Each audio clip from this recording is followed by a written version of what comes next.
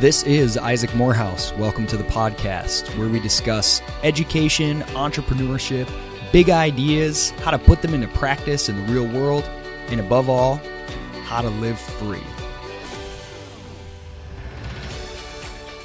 My guest today is Albert Liu, and Albert's the creator and host of the Power and Market Report. He's also probably the person who most convinced me to start my own podcast. And I guess you didn't fear the competition, Albert. Actually, podcasting is a very collegial atmosphere, and Okay, that's so good. it's not at all. Actually, I was actually very eager for you to start podcasting and to hear your podcast. Well, and what I want to talk about today, three completely separate topics, but podcasting is one of them. So, sort of finishing your bio, you're also the managing director of WB Wealth Management.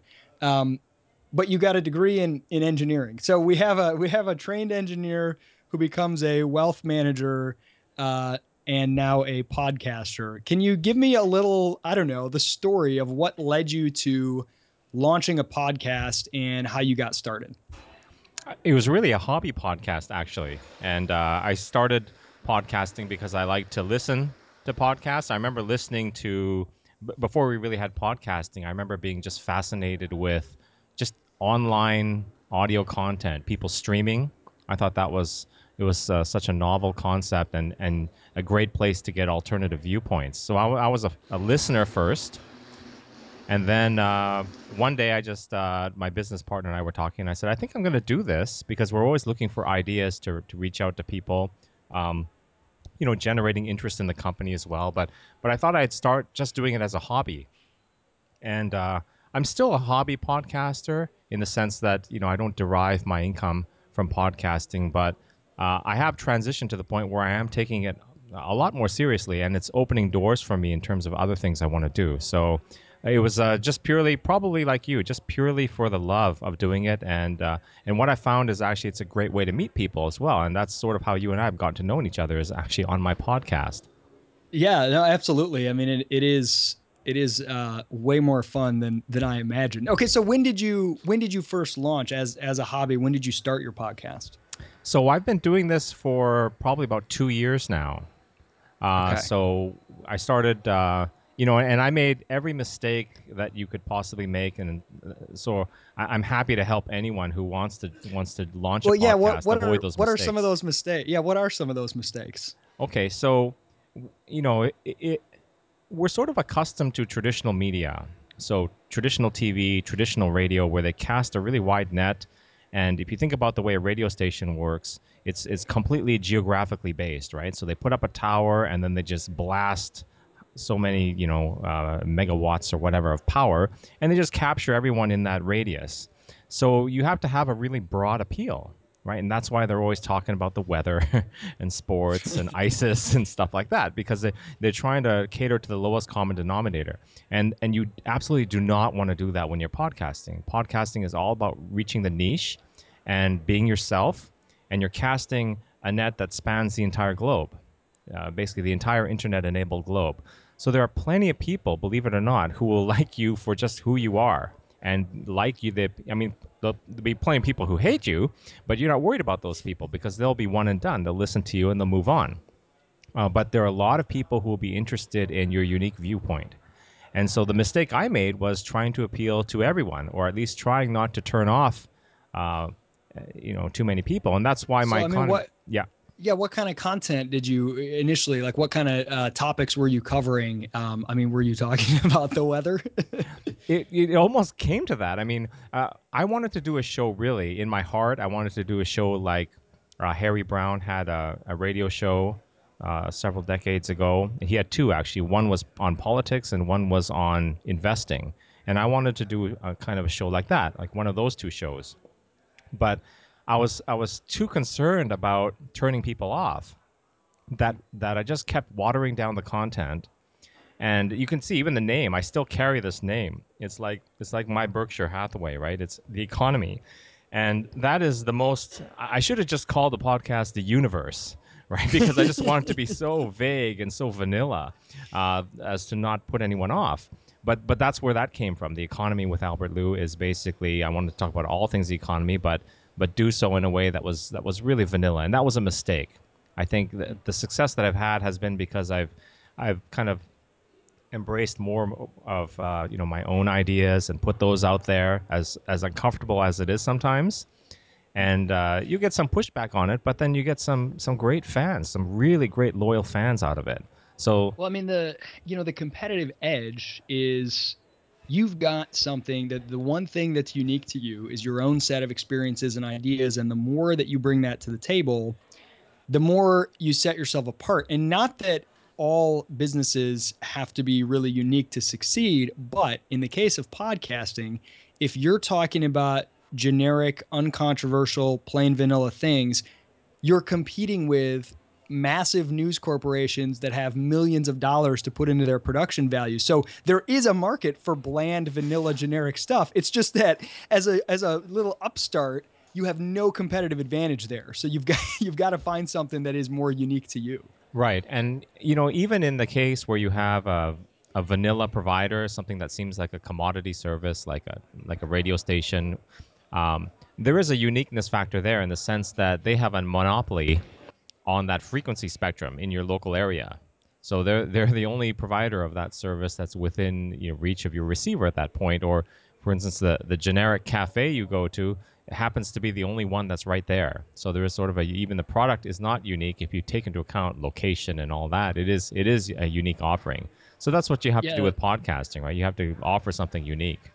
Well, there's a different the relationship is kind of flipped in radio. In a way, it's kind of like you have to opt out to not listen to it, right? Like, I mean, it's beaming through the air in your geographical area, whether you want it to or not. If you turn on the radio, there's a handful of stations that are just there, and you have to opt out of listening to those. Whereas a podcast, to even find it, you have to have an interest. It's not just there for the taking when you flip on your computer or your smartphone. You actually have to be searching for it.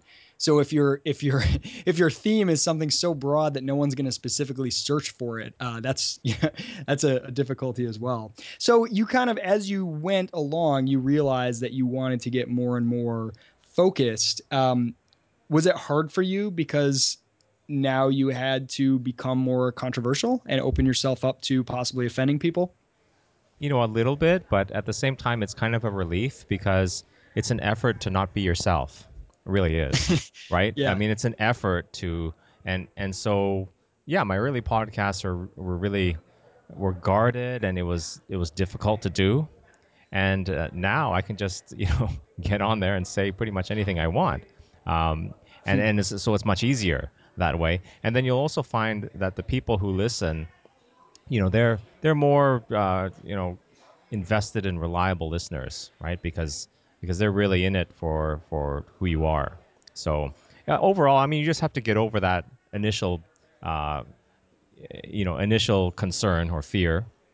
But Yeah. once you get Well, I over mean, that, I mean, it's fine. I mean, blogging probably is very much the same too, right? You're probably afraid of putting stuff out there that people won't like at the beginning, but the successful bloggers, they just write whatever they want. yeah, you get comfortable with kind of your own brand and your own style and what you're, what not being afraid to say what you really believe because it's just so much less stressful to to write honestly. So your show is much better produced than say my show. You do more a little bit more editing and like sort of professionalizing it, and you also have a lot of features where your listeners can get transcripts of the show and things like that. I mean, how many hours do you spend per episode on sort of the whole deal, putting it together, editing it, getting it polished up and placed, and then promoted? What's the time commitment? A general rule of thumb is 3 to 4 times the length of the podcast. The running time is what you should expect to put in. So for a half-hour show, it's like an hour and a half or 2 hours. So it's not that bad. And I actually end up putting a lot of that time into the show prep, into learning about the guest. That's where the big time comes in. If you're doing an interview podcast, that's when the time can blow up far beyond that. But for a regular podcast, if you're like if it's a monologue podcast, like the type um, a lot of people do, I know you kind of go in between, right? I mean, it's a guest Yeah. podcast, but you also do monologues. Those you Yeah, I could probably reserve do. I reserve the right to do monologues just in case I can't schedule a guest. You're right. The default monologue podcast. Those don't take a lot of time. Maybe three times the running time of the show. So it's not that bad. But say you have a guest on and you have to read their book, then that's before you have them on. That's a more significant investment, obviously. Yeah, I've got a couple people that I know I want to bring on, and I'm kind of pushing them off because I know I need to read their book first. So, what's the main? I mean, you've been doing it for 2 years now, and it's not it's not a primary source of income for you. What's the main benefit? I know you do it because you enjoy it, but would you say you have benefited in unexpected ways, or what have you kind of learned or gained from the process? Yeah, there's actually a lot there, Isaac, and this process has taught me a lot about business, believe it or not. Because when I first started, I would always look for kind of a linear trajectory, cause and effect, do this, receive that in return. And what I've discovered, kind of late in my life, is that the world doesn't really work that way. So, uh, the, all of the benefits that I've accrued through podcasting, they're things that I never would have guessed. Actually, I just thought I was going to go on here and just start talking and have a little fun, which is what happened. But the first thing I guess I noticed is that I've definitely honed my skills as a speaker, and I seem to be getting better and better at it the more I do it, I guess, which is natural. That's been a tremendous benefit. I've met a lot of people. It's given me an excuse to reach out to people like you and other people and get to know them better. And that's been just a tremendous benefit, just personally, but also from the business side. I have all sorts of connections now that I wouldn't have had if I didn't start doing this. Hmm. So that's another benefit. And I don't know. And then there's all the people now that know me, and I don't know them yet. But occasionally you do meet people who listen to you on the show, and that it kind of jumpstarts your relationship, right? Because they already know a little bit about you, so you already have something in common. So it's been good from that point of view too. I've met people who listen to the show, so it's just been win-win all around actually. The benefit you mentioned about having a pretext for interesting conversations. Now I've only got about 12 episodes in the bag, but I've found it's so powerful when you're thinking in terms of I've got to put out this podcast, I've got to have some topic, somebody to talk with. You start to realize how much more interesting a lot of people around you are than you thought, and I think part of the reason is not everyone writes down or shares their thoughts with the world unprompted. But in a Q&A type setting, almost everyone actually has like pretty interesting outlooks and philosophies on life. And sometimes they haven't even expressed them explicitly to themselves, but when asked a question, you draw something out of it. And that's one thing I learned when I was doing fundraising was just asking questions, asking people about their success, about their life. I became so much more interested in people than I was before. I just realized how many interesting things people have to say, but they often don't know it unless they're asked questions. So that's been really fun for me to just, it's like I feel like I want to interview everyone now because you just draw out a lot of good stuff. Right, and people, especially people who are successful, there's always a good story in there somewhere.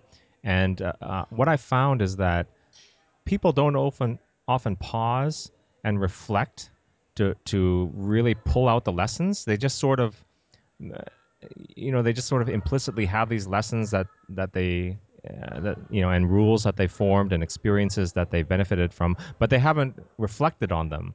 And so sometimes it's really interesting if you're talking to someone who hasn't gone through that exercise and you say, well, what do why do you think you did that? And you dig deeper and then you find the reasons. And it's kind of it's a great experience for me and sometimes for the subject of the interview as well, as they explore these things for the first time. Oh, absolutely. All right, I want to completely change gears and topics, but we're sticking with a theme, and the only thing that draws these topics together is the letter P. So we're moving from from podcasting to parenting. Um, you are a parent. You have two children. What are their ages? I can't remember. So yeah, my daughter is 6, and my son is he's about a year and a half. Okay. So, what I want to ask you as a parent and someone who shares a deep interest and commitment to the principles of liberty, um, how does that philosophical outlook, which is primarily at least seen as a political philosophy, does that impact your parenting and the way that you raise and educate your kids? And if so, how? Sometimes it's a lot easier to be the guy asking the questions. This is what I'm finding. It's funny, Isaac, because leading up to this, I was thinking, oh, I don't do this. I don't sit on this side of the interview. I wonder what it's going to be like. And I thought, oh, there's a lot of things I could do, and I'm going to resist the temptation of taking charge of the interview, and I'm also going to resist the temptation of being a really lousy guest, with the one-word answers, which would be funny just to watch you struggle with that. I'm sure eventually, if you haven't already, you'll come across that. But that's a good question. So does it affect my parenting? Obviously, it does. And the fact that my wife and I waited later than most people do also changes things because we tend to think things through a little bit more, with more experience. So being older parents, you think things through. So yeah, it's definitely affected. Basically, we're raising kids in in a world that, in a lot of ways, we think is really messed up, right? So and it's everywhere. So, for instance,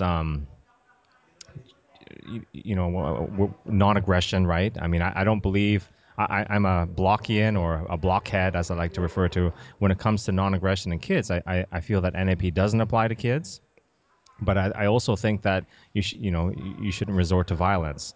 So we've embraced peaceful parenting. We've embraced unschooling and things like that.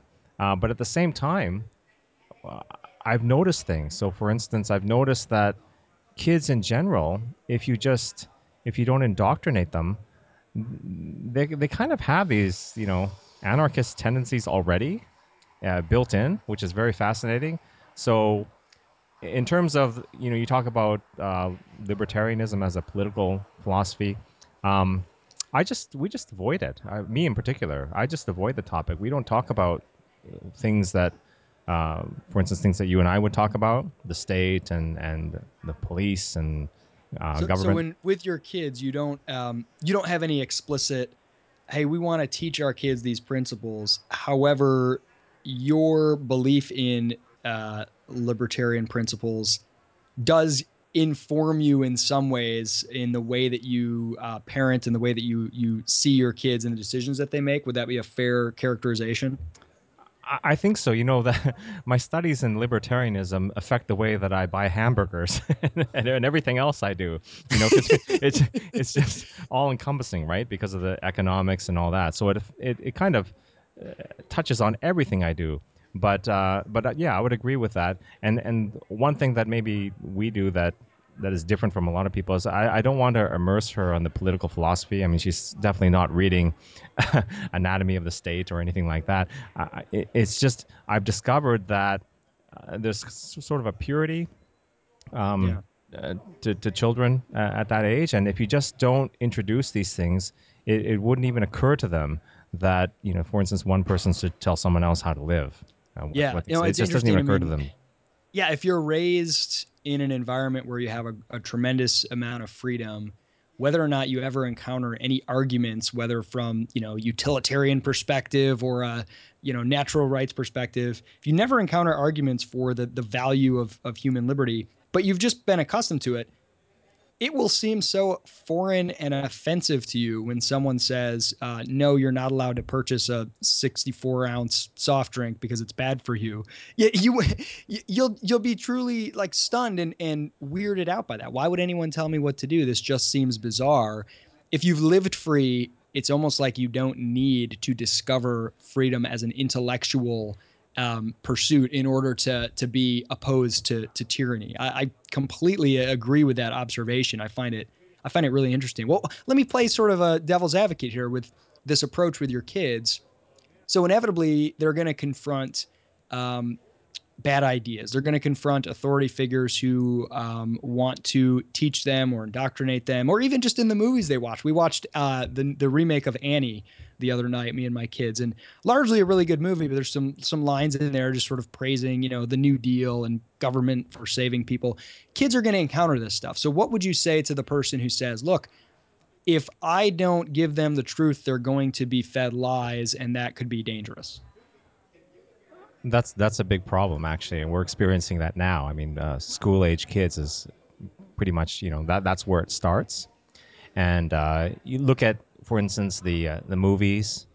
Um, there's a lot of there's a monarchy, right? Every girl wants to be a princess or something like that, and so it's definitely a problem. But I don't know how I'm going to deal with that.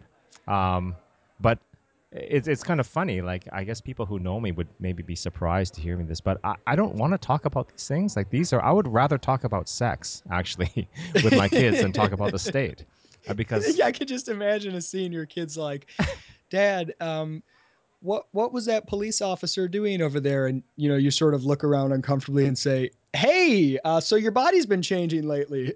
you know what? That exact thing has almost happened. That exact thing. I squirm because it's the only time I've been dishonest. I think with my daughter was that exact situation, and it was a typical situation where we live. I mean, all the cops do is sit around and wait for hardworking people to come home from work so they can ticket them for not having the right sticker or for driving on a white line or something like that. And so that scene plays out in front of our house like every week, right? And she asks, why is that guy stopped? And and I knew exactly what was going on. It was a shakedown.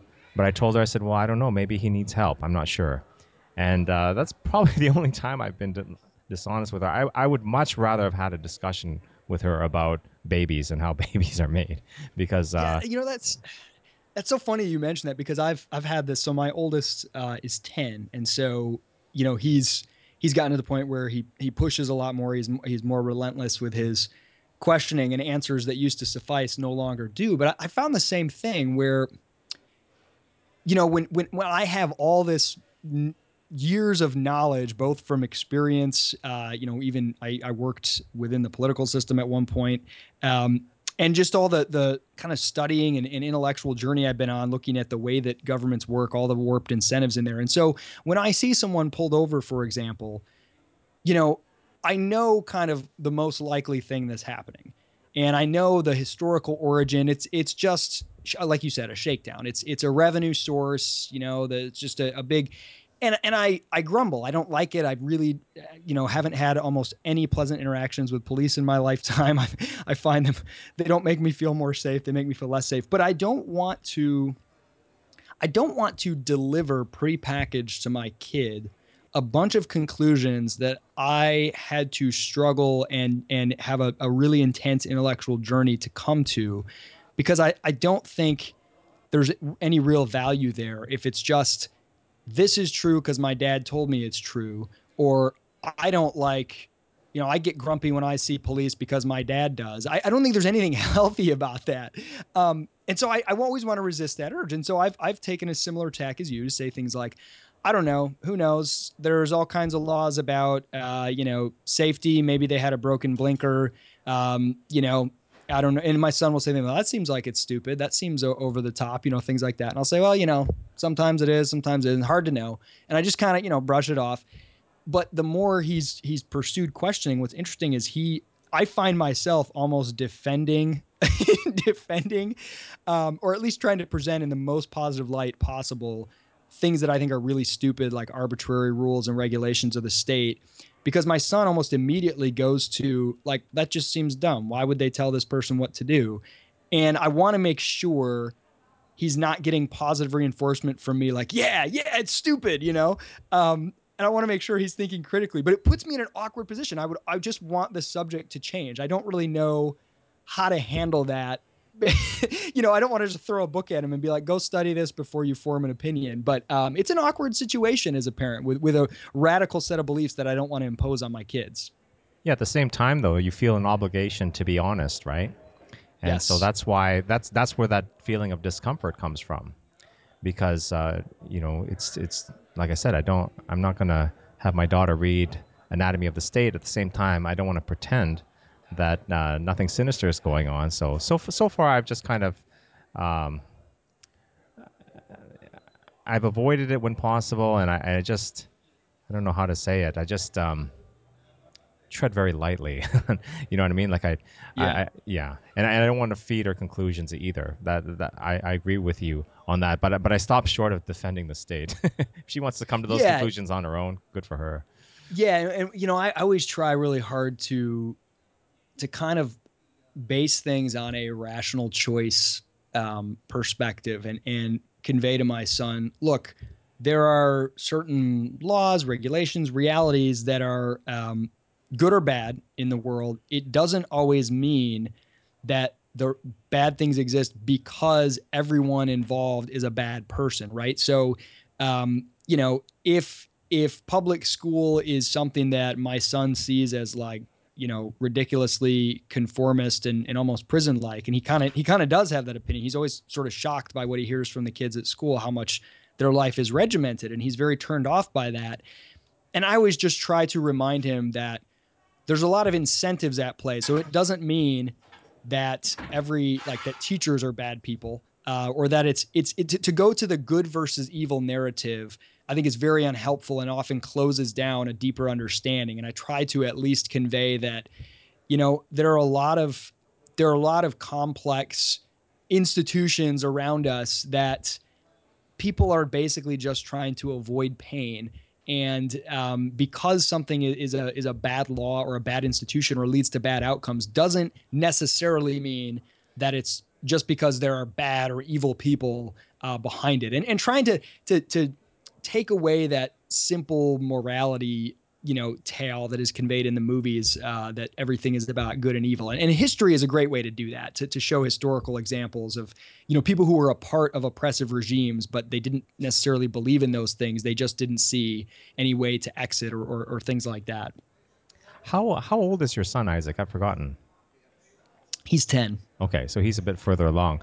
We don't talk about laws per se. I know my daughter is aware of them, because she gets it mostly from other people, other kids, and I'm not sure where TV or whatever. But I haven't. You've obviously put a lot of effort into thinking about policy and those types of Well, things. I'm a layperson when it comes to that. well, So I'll tell you one of the reasons why, Albert, and you probably will find this if you're unschooling.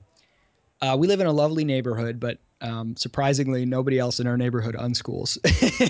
And there's a reality when your kids get to school age. There's a very real danger that if a 7-year-old kid is out there riding his bike through the neighborhood or just doing kid stuff on a school day, um, a neighbor very well may call social services or the police and say this child is wandering around without his parents. Um, that's I try not to be sensational and live based on fear, but that's happened enough times to enough decent people that I know that's possible. So my kids need to be aware that certain laws and regulations and viewpoints exist, and that, like, look, most people don't unschool. Most people are a little bit worried when they see kids unattended riding their bike during a school day. And there are even laws that could get us into trouble or have people trying to take you away from us. And I try not to scare them too much, but there are certain contexts where they need to know and be aware. And I think kids are pretty good if you convey just enough of the fact that there's some reason to be cautious and judicious about what you say and when you can be outside. So I kind of feel like my hand has been forced in some ways, that we have to talk about certain things just as a safety measure. that's a scary thought. When did that first become an issue with your son? Um, well, probably probably around 6 or 7. Once he could no longer pass for someone who's just too young to be in school, and my wife going like grocery shopping or whatever. Occasionally, people will ask, "Oh, why aren't you in school?" And my son will just say, "I don't go to school." or so we've told him, just say you're homeschooled, and like we kind of do a homeschool, but it's mostly unschooling. And he's like, but it's more like unschooling. I'm like, yeah, I know, but just say that because people have at least heard of that and they're a little less worried. And we just started to notice. I mean, I grew up homeschooled in a time where it was even more um, sort of people were more skeptical and afraid of it. And so I grew up, I was very, very used to as a child, not going certain places during the day, not saying certain things just to be safe and to be cautious. We kind of were just forced to confront that through a few interactions that made us realize, oh, kids are getting older now. We got to just be a little bit cautious.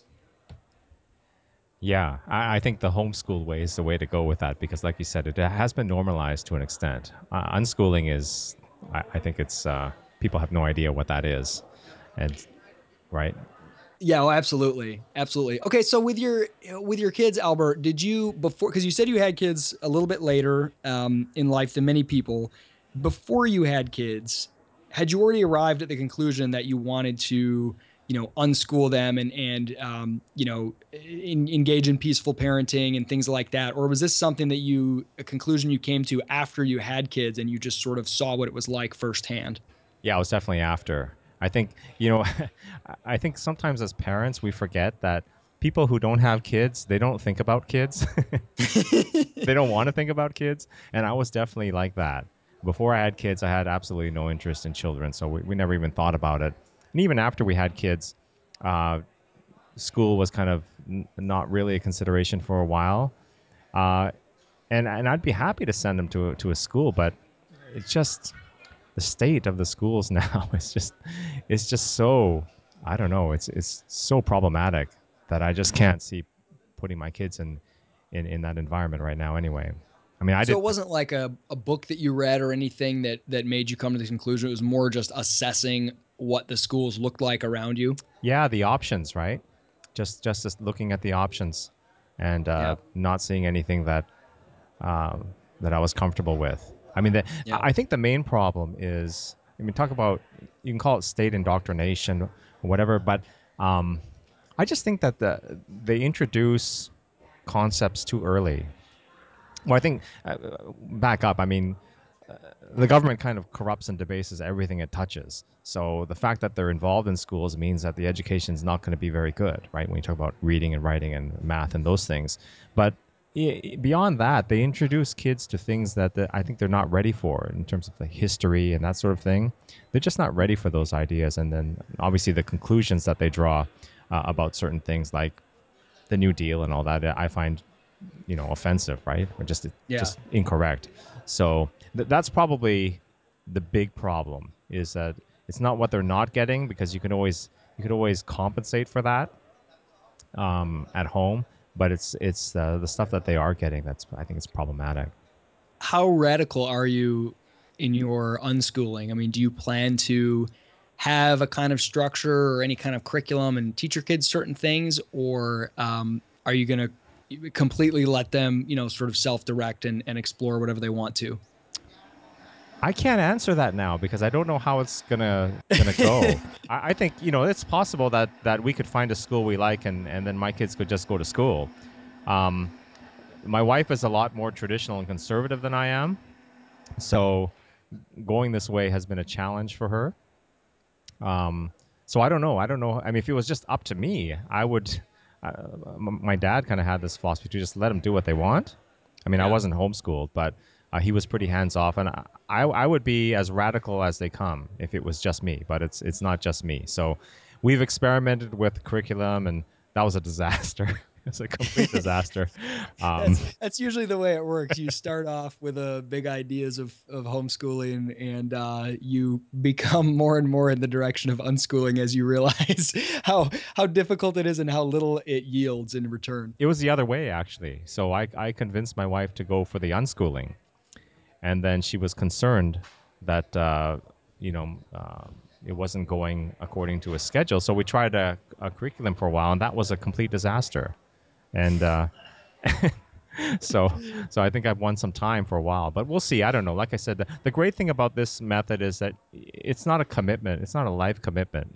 We could Yeah. decide next year that we want to put her in the second grade or the first grade or whatever, and just do it. So Yeah, yeah. absolutely. All right, so I want to end with a final topic, again, completely unrelated to the previous two, except by the letter P. The New England Patriots. You are a huge New England Patriots fan. I'm a big NFL fan myself and have a tremendous amount of respect for the Patriots. First, I've never actually asked you this. Did you? Why are you a Patriots fan? Did you grow up in Boston? No, but I did live there. So Okay. I grew up in Canada, and I didn't really follow any single NFL team when I lived in Canada. But then I moved to Massachusetts. That's where I first came when I moved down here 20 years ago, actually. And so I just adopted them as my team.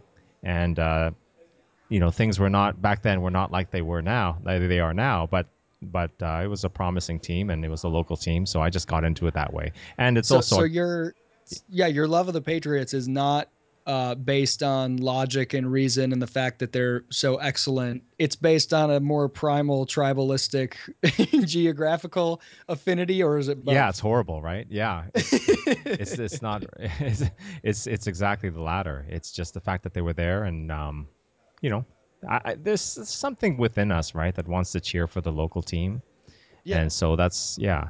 And it was an exciting time for them, right? They went to the Super Bowl in '96, I think it was '96.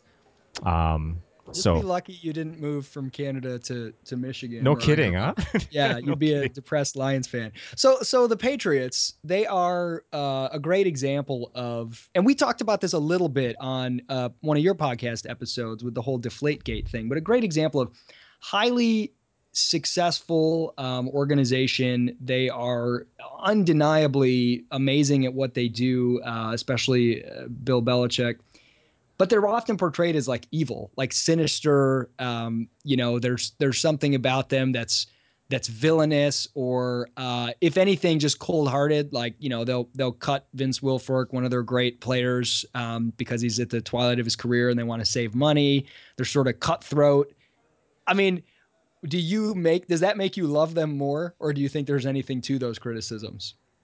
I think it's just symptomatic of something that troubles society, and that is people people hate profit. Have you noticed that? This is if you study like business and investing, people hate profit, and I think that's a real problem. I think, and so with the Patriots, that they people hate success, and it's you're not supposed to act in self-interest and all of that stuff, and I think it's a greater problem. So it doesn't make me like them more or less, but yeah, I think it's one of those things that gets to me actually. That like, have you ever heard? You deal with young people. Have you ever heard someone kind of going through college saying, "Oh, when I graduate, I want to work for a nonprofit"? Oh, I mean, almost the number one thing anyone outside of hard science majors, they all say something like, I want to be a social entrepreneur, like as if the word social, adds any meaning to it. The thing I usually think of is, oh, you mean subsidized? Or I want to work for the greater good. I want to be in a nonprofit, and it's like, well, you do realize a nonprofit is only a tax designation that allows you to not pay taxes. There's nothing inherently noble about being in a organization that doesn't pay taxes, except the fact that it means fewer tax dollars are going to going to the state. But I mean, I hear that all the time. This belief that is, if you're doing something because you want the enterprise to succeed, that's somehow bad. Right. And if you're doing something because, even if it's bad for the enterprise, because it's good for the world at large, as if anyone has enough knowledge to know that it's somehow good. I mean, that's a very, very common viewpoint. And So, that well, that bugs me gets so to with the no end. Patriots. No, absolutely. And with the Patriots, do you think it's perhaps because there are forms of success that are widely celebrated in the world of sports, but there's something about the unapologetic nature of the Patriot organization and of Bill Belichick. Like they don't, mince words. They don't give the media fun little tidbits, or make them feel special. And there's no apology for their success or for their strategies. And I think being an apologetic success is deemed more acceptable, perhaps. I don't know. What do you think about that? Exactly. We talked about this when I had you on my show. Look at Warren Buffett. This Yeah. guy's, I mean, he's made a ton of money. He avoids taxes. He got bailout money through his companies, and but people love him. Why do they love him? And it's because of, I think, this posturing, right? I mean, I admire him just for his business acumen, right? But why do most people like him is because he's seen as the apologetic billionaire, as opposed to, for example, a private equity guy or someone else who goes in and does the real, the unpleasant stuff. So restructures, lays people off, and so on and so forth, and doesn't apologize for it. People, society hates that guy, right? Yeah. So, Patriots predictions. I mean, they're coming off an amazing year, amazing Super Bowl win, but Tom Brady is not as young as he once was. They're losing some, older, highly skilled players. What do you think as a Patriots fan? This has got to be really hard because as a Lions fan, we always think, well, next year will be better because it basically has to be better. But then again, it's like you never really expect much. You don't know as a Patriots fan, it seems like no matter what your personnel is, you like win your division, make the playoffs. I mean, the day when the dynasty ends, I don't think anyone's going to see it coming. Well, I mean, do you expect the Patriots to perform just as well next year? Probably not. Um, and I identify as a Patriots fan, but I'm becoming more and more of a football fan because I'm not there anymore, and I just enjoy watching. It just so happens that these guys really have it together, and Yeah. I think, will they be as good? One thing I've noticed about Belichick is that he needs, and this is kind of like, I guess, you know, specific football talk, but he needs good play at the cornerback position. You look at the good teams that they've had, is when they have someone who can cover that position really well. And then the last couple of years, when they have gotten bounced out relatively early, it's because they've had injuries at that position. No, they have that. They have that bend don't break approach, and when they've gotten knocked out, it's if you can stop those big plays. And who do they get beat by? They get beat by the Ravens, who do nothing but run the ball for 2 yards over and over, and then have a giant 90-yard pass. So that's a great observation. The need Yeah, for cornerbacks. yeah, they definitely need that. And so losing their corner, Darrell Revis, in the offseason is going to be tough. But two things: if they draft well, one thing that Patriots do probably better than anyone else is not only the draft but coaching them up. Yeah, So what you'll find is the Patriots will draft a couple young DBs, and by the end of the season, they won't be playing like rookies anymore. They'll be coached up so well that they'll be playing like more like veteran players. So if they can do that, then or they acquire someone, uh, they could be just as good. But the thing about losing Rivas and Wilfork is, I guess, if you can't get a great player at a reasonable price, what you want to have is you want to have your divisional rivals obtain that talent at an overinflated price, right? Because it hurts them yeah, down the road, and so that's exactly what's happened, right? I mean, your team lost a good free agent too, but what you find is that the teams that acquire them, they pay way too much, and so yeah. this is like investing, right? It's like, you can overpay for a great company and get burned, get little value out of it, and I think Yep. that's what's going on here. No, I mean it's sell high, and the Patriots are the best at that of anybody. I mean, how many great runs have they made into the postseason? And some no name wide receiver is all of a sudden really heralded at the end of the season. Somebody else signs them for ridiculous amounts of money, and they go back to be to be an average. So all right, so let's get your prediction, wins and losses, and this is going to be in the record books, and we can return to it at the end of the season. How many wins do you think the Wow. Patriots are going to get? Well, that's good. Well, I think they're going to win the division, so go with Okay. that.